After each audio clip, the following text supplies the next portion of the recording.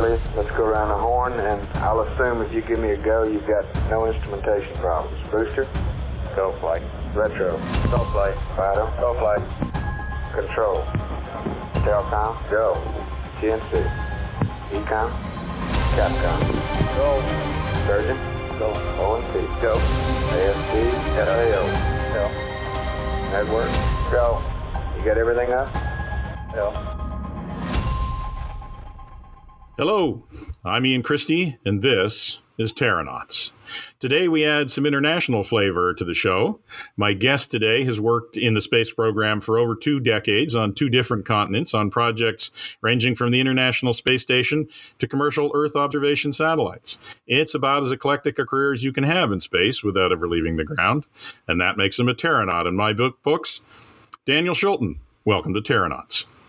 Thank you, Ian. Happy to be here. So you are not from Canada or from the United States. Mm-hmm, that's correct. I was. So you're from the Netherlands originally. That's right. I am Canadian by choice and Dutch by birth. There you go. So how does someone who's born in the Netherlands become interested in the space program? Well, I can tell you, Ian, that I never planned to become a Terranaut or an astronaut for that matter. I was doing my studies of mechanical engineering in the east of the Netherlands, in Enschede. And my professor at the time, he said, do you want to do your master's thesis at a company? And I thought it was interesting to do something different. And that company happened to be Fokker Space, the space division of the aircraft company. And I went there for a year in Leiden, in the west of the Netherlands, and did my master's thesis on nonlinear multi-body dynamics of deploying solar panels. And that was a lot of fun. I found it really interesting. And after that, they asked me to stay. So the study became a job, and I moved to Leiden and lived there till the year 2000. Wow! And so, what did Fokker Space have you do when you started work there full time? So I worked on the. It was a very interesting project, the European Robotic Arm, and so the European Robotic Arm is probably the best piece of space robotics that nobody's ever heard of. Honestly, absolutely, it's brilliant. And it's unfortunately in storage in Moscow. The story here is that the European Space Agency wanted to increase the astronaut time on the International Space Station. Sure. So they made a deal with Roscosmos and the Russian Space Agency to trade a robotic system for more astronaut time for Europe. Right. And the Dutch government decided that it was a program that they wanted to support. And they took the lead on that program and it became an ESA program of choice, and with several, I would say, probably 12 different countries involved in Europe, with Fokker Space, later renamed to Dutch Space, leading the program, with ESA as the customer. And when I joined the company, I think the program was underway for like 2 years. It just completed PDR, right? And I was very lucky to jump in, and of course that program needed a simulator, and that is complex dynamics, so that was right up my wheelhouse, and I started working on that, and got exposed to a very, very interesting space program. Yeah. So Dutch Space actually built a fully space qualified arm that at one point everybody expected was actually going to end up on the space station. Yes, it's completed. It's done. I think it was completed a few years after I left for Canada, and the Russians took delivery of it, and I believe the system is in Moscow. and has been refurbished from time to time, and there's still plans to launch it, but the problem is it doesn't have a ride. It doesn't have it cannot be launched by itself. It needs a module to sit on while it's being launched. Right. And that particular module, I forgot the name of it. Something analogous to the mobile-based system that the existing ARM sits on the right. Yes, yeah. But just for people who don't know, the space station RMS, or the Canadarm2, only actually attaches on the U.S. side of the International Space Station, right? That's right. That's correct. The U.S. and I think the European part as well. Right. But it is there's a border when it comes to the Russian segment. They were planning to have their own system delivered by Europe, but they never got to the point of actually launching it. Interesting. Which is really unfortunate because, I mean, the whole system was developed and finished. So yeah, that's a lot of work to go into that for it never to see time on orbit. Yes, and it is a bit of a shame. But yeah, one of those things that are not really under your control, no. I'd say. So you didn't get to space that way. No. What eventually, what drew you to Canada?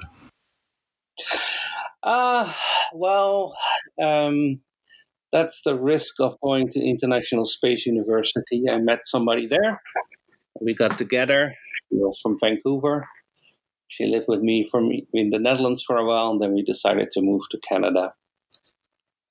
So in the summer of 2000, we got married, and I had a job interview at MDA in Vancouver. So you went from working on the European space arm to the company that makes the Canadian space arm, but they didn't want you to work on the arm. I had my eyes on Vancouver at the time. Oh, I see.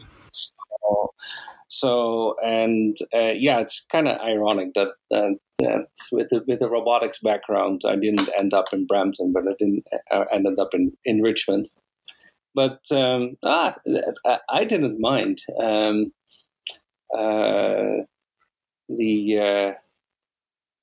I got to meet some really interesting people, and I was very fortunate to be interviewed by Dave Caddy and Brian Gilliam, who became my mentors in the first couple of years at MDA.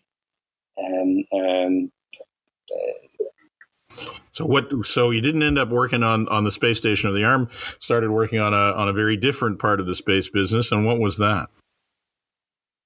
So at that time, MDA was just underway with RADARSAT-2, which was actually for MDA in Richmond, the first space hardware program, and on the lookout for additional programs to undertake.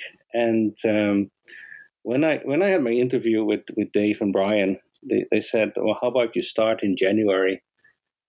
We don't know what you will be doing, but it will be interesting." So I said, "That's okay." And so the interesting bit was actually sending me back to Germany to figure out what this company RapidEye was about, and that became my main task for the first couple of years at MDA. And what was RapidEye about? So RapidEye was started as a startup in Germany, by a couple of very smart German engineers, and they had figured out that there was a gap in the remote sensing market, and it was somewhere between the big, large area coverage satellites like Landsat, with a fairly coarse resolution, and then on the other end of the spectrum, having the high resolution satellites with very small coverage, but of course with a good sub 1 meter resolution. Right. So they thought that if they could create a system that was cheap, deliver almost daily revisit of medium resolution data, they would be able to serve a part of the market that was currently not being served. So essentially, there were people who liked the data that the kind of data that Landsat produced, but they really wanted it on a daily revisit rate. And that was something that the high resolution satellites couldn't do because they're taking data that fine just meant that they weren't getting back to the places often enough. Is that kind of the difference they were trying to split? That's right, and in addition to that, coverage was also a big deal in the sense of you would need to cover large areas every day in order to make the price points right. work. So in order to generate enough different data that there'd be enough people who would want to buy it to make it worthwhile. Exactly. So they thought that they would be able to make a business out of it if they would be able to get the system up and running for about 100 million euros. So really, and this is in the early 2000s, but this is very much, people may not appreciate. This is a completely different model than the one that you came from, the civil space side. This is a group of people who believe that there's a market and who just believe that if they can solve the problem in an economical way, that they can actually sell something to that market that will give them a profitable business. There was no government involvement at all. There was government support in the form of subsidies and incentives for the business case, but there was no space agency involvement as such in the sense of looking at the requirements and overseeing the program. That was purely done on a commercial basis. And it was really interesting to see. It was indeed completely different from the governmental space programs. For example, so there was a large amount of debt financing involved in this, and which was project financing, and the banks just had a requirement that the project was not allowed to be longer than 3 years. So the schedule of the program became 3 years. And as you and I know, doing a space program in 3 years is ambitious. Words that involve an expletive and crazy might also be ones that you could apply to that. But yeah, and actually the interesting thing about this is this model to some people out there doesn't sound that far out there in 2020. But in 2001 or 2, this was not the way space projects got done. I think in retrospect, and we didn't call it that way, this was new space. Yeah, this was new space before it was new. Yeah. So that must what was the goal? What was the project that you had to accomplish in 3 years to get Rapid Eye on orbit to the point where the banks would sign off on it being complete? So our job was to deliver this system of 5 medium-resolution optical satellites in orbit, to deliver them in orbit turnkey. So we had to demonstrate to the customer and of course, to their financial stakeholders that the system was working, and only then they would make the final acceptance payment. Right. And there was a large penalty for delivering late, and there was a large penalty for delivering something that did not meet the performance. So no pressure at all. No, not at all. Not at all. Actually, there was a lot of pressure. And were there some conversations long about 2 years and 3-4 months that got a little intense, in the project team? No, I actually not. What was really interesting to see is that with that schedule pressure, there was a focus for everybody involved to run the program in a certain manner. So, project reviews, gate milestone reviews were done completely different from what I was used to until that point in governmental space. Right. I mean, we completed CDRs with 10 RIDs, right, where where I've gone to reviews with like 1,000 rids. 10 rids in the first 2 minutes would be the typical experience. Exactly. So, and because everybody knew that it was in everybody's interest to focus on the main issues. Right. What really matter. And right. And what was really interesting is we started the program with a I'd say 20, 30 page mission requirements document. Mm-hmm. And halfway through the program, we agreed with the customer saying that's too much work to keep track of all those requirements. Interesting. Let's boil it down to a set of about 10, right. 12 key parameters that we want to track. Right. And say, are we delivering on those right. performance characteristics? I will allow us how that's not normally the way the progression works. Normally, you don't start out with a document, a requirements document, and make it smaller as the program progresses, right? No, yeah, we made it smaller, which is interesting. And anyway, so we I think we completed the spacecraft in we didn't quite meet the 3 years, right? And we delivered the program. I think we launched in 3 years and 10 months, and then 3 months later, we handed over the keys right. to Rapid Eye. So did you go to the launch? I did not. We had only one person at the launch, and we did not have money for a video link, so we had Larry Reeves right. on the cell phone giving a live report as a play-by-play from a bunker in Baikonur, or where was the launch? Yeah, he was in the bunker, and there's a funny or not so funny story with it. So we had Larry in the bunker. He was on the phone, and he was on a loudspeaker in Germany for, I'd say, 300-400 people, dignitaries, sure. local politicians, and so on, giving this live report. Right. And it was launched on the Dnepr, which is a fascinating missile because it's steam ejected out of the silo, and then it falls back a little bit, or at least it looks like that. And then the main engine ignites. Sure. So that will be an interesting point in everybody's lives, just between the time that it falls back and the time that it comes out again, I imagine. Absolutely. So everything went well, and Larry was reporting it, and I don't remember how far the bunker was from the launch site, but what we hadn't thought through was that it would take 10, 15 seconds for the sound to arrive right. at Larry's place. And so at that point, we heard a large noise boom, and we could not hear anything for a minute and a half. And during that minute and a half, we thought that the mission had failed, right? That the rocket had exploded, and everybody was white.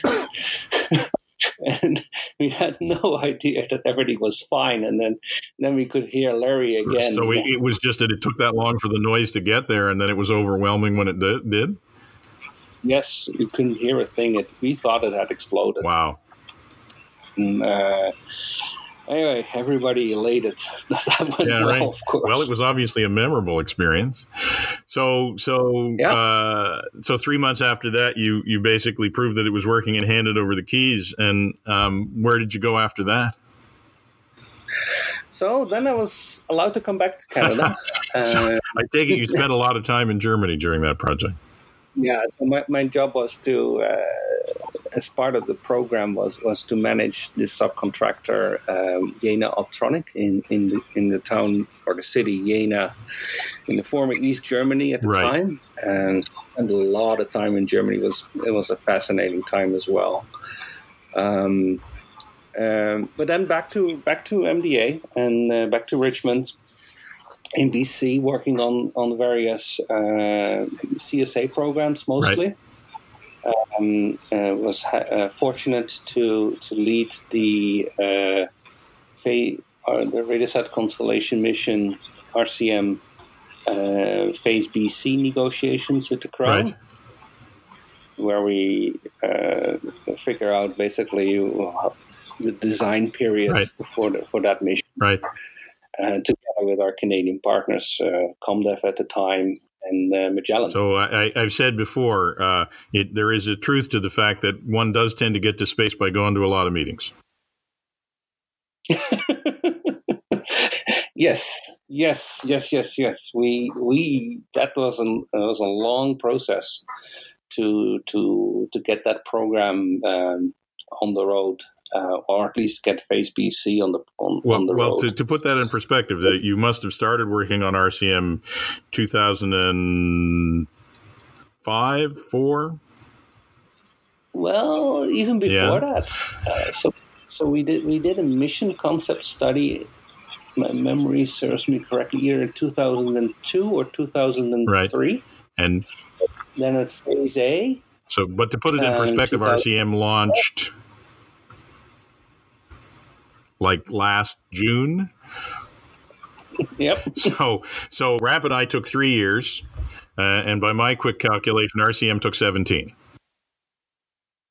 That's true. We took 4 times as long for a much more, a significantly more complex mission. Of course, we should be honest, and a completely different environment and context for the customer as well. And I think I'm poking fun at how long it took, but really, actually, I think there is a point to be made that to some people that may seem like a very inefficient program, and they would say, well, because the government ran it, it was inefficient. But I don't actually think that's true. I think that it's just actually, as you said, it's a measure of the fact that when you work particularly for governmental space programs, the customer genuinely has a different objective, right? The government needs to demonstrate that it spends the taxpayers' funds efficiently and correctly, and that the risks that the government undertakes are acceptable or at least understood. In the commercial world, you have a lot more freedom to deal with those topics. So you can move a lot faster and make decisions a lot faster. One thing that worked really well in a commercial program like Rapid Eye, we had direct access to the stakeholders. Yes. We could get a decision within an hour to go do A or B. A space agency does not have that luxury. Especially with a large program like RCM, where there's a committee, there's a stakeholder platform, the users in the government departments, they just don't have the ability. No, there's no reducing the requirements to 2 pages in a government program. No, that would be hard, and I don't think we can expect that. No, and that's my point. It's unfair in some ways to compare the two, because they're trying to do different things, and I don't think anybody would complain that RCM has not ended up being a very successful program, right? I think it's going to be a fantastic program.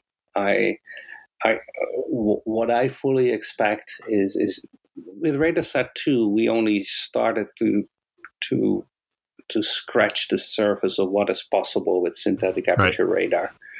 With RCM, we really can turn open the floodgates as a country to start using this data, and I think it will become even more ingrained in just the day-to-day decision-making of various government departments, but also commercial undertakings will benefit. For those who aren't technically familiar, what does synthetic aperture radar give you that something like a camera like Rapid Eye didn't? Well, the big benefit, of course, of synthetic aperture radar is that we can look through clouds. We don't have to worry about whether it's cloudy or not. We can always take an image. So now it doesn't look like a pretty color picture. We measure surface roughness and reflection and hard surfaces. So the image looks different, but the big benefit is you get an image from when you want an image. So that's the big benefit, together with probably a very large coverage area that you can. So the innovation with RCM is that it's not just one satellite; it is in fact a constellation, right? It's 3 of them. They work in concert. They fly in a tube, an orbital tube. So every 4 day, you have one satellite that will have the exact geometric configuration. So you can do very detailed comparisons of what has changed in the 4-day period. Wow. And that is going to be a really interesting feature of RCM. And there's no other system out there right now that can do that on the scale that RCM can. So it must have been an interesting journey. You know, a lot of people don't, for a program that long, aren't on it for almost the entire length of the program. But you basically were there from the beginning and all the way to launch. Well, my role at the late tail end of the program was certainly limited, but I did have, I was lucky that I was able to host a number of tours. So when we had the final assembly in Saint-Anne-de-Bellevue in Montreal, right, at NDA,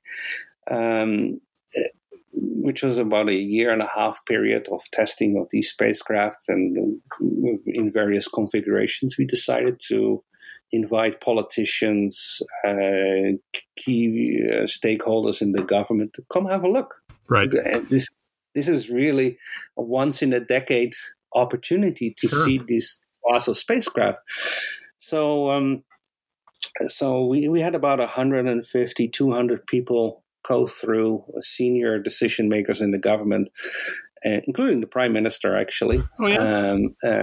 Having a look at the spacecraft. Yes. We even let him open up a panel and do something with the spacecraft, which is kind of fun. But I remember giving a tour to Thomas Mulcair. Yes. Also came in. And he asked me, similar to what you asked me, he said, well, when did you start the program? So I said, probably the first concepts were around 2003.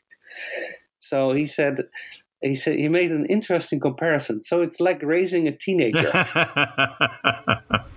Yeah. And I said, yes, that's right. It's about time to send a teenager to college. Yeah, and, right.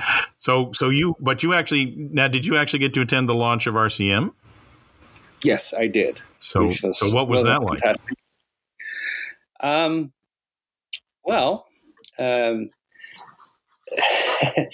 Let me tell you.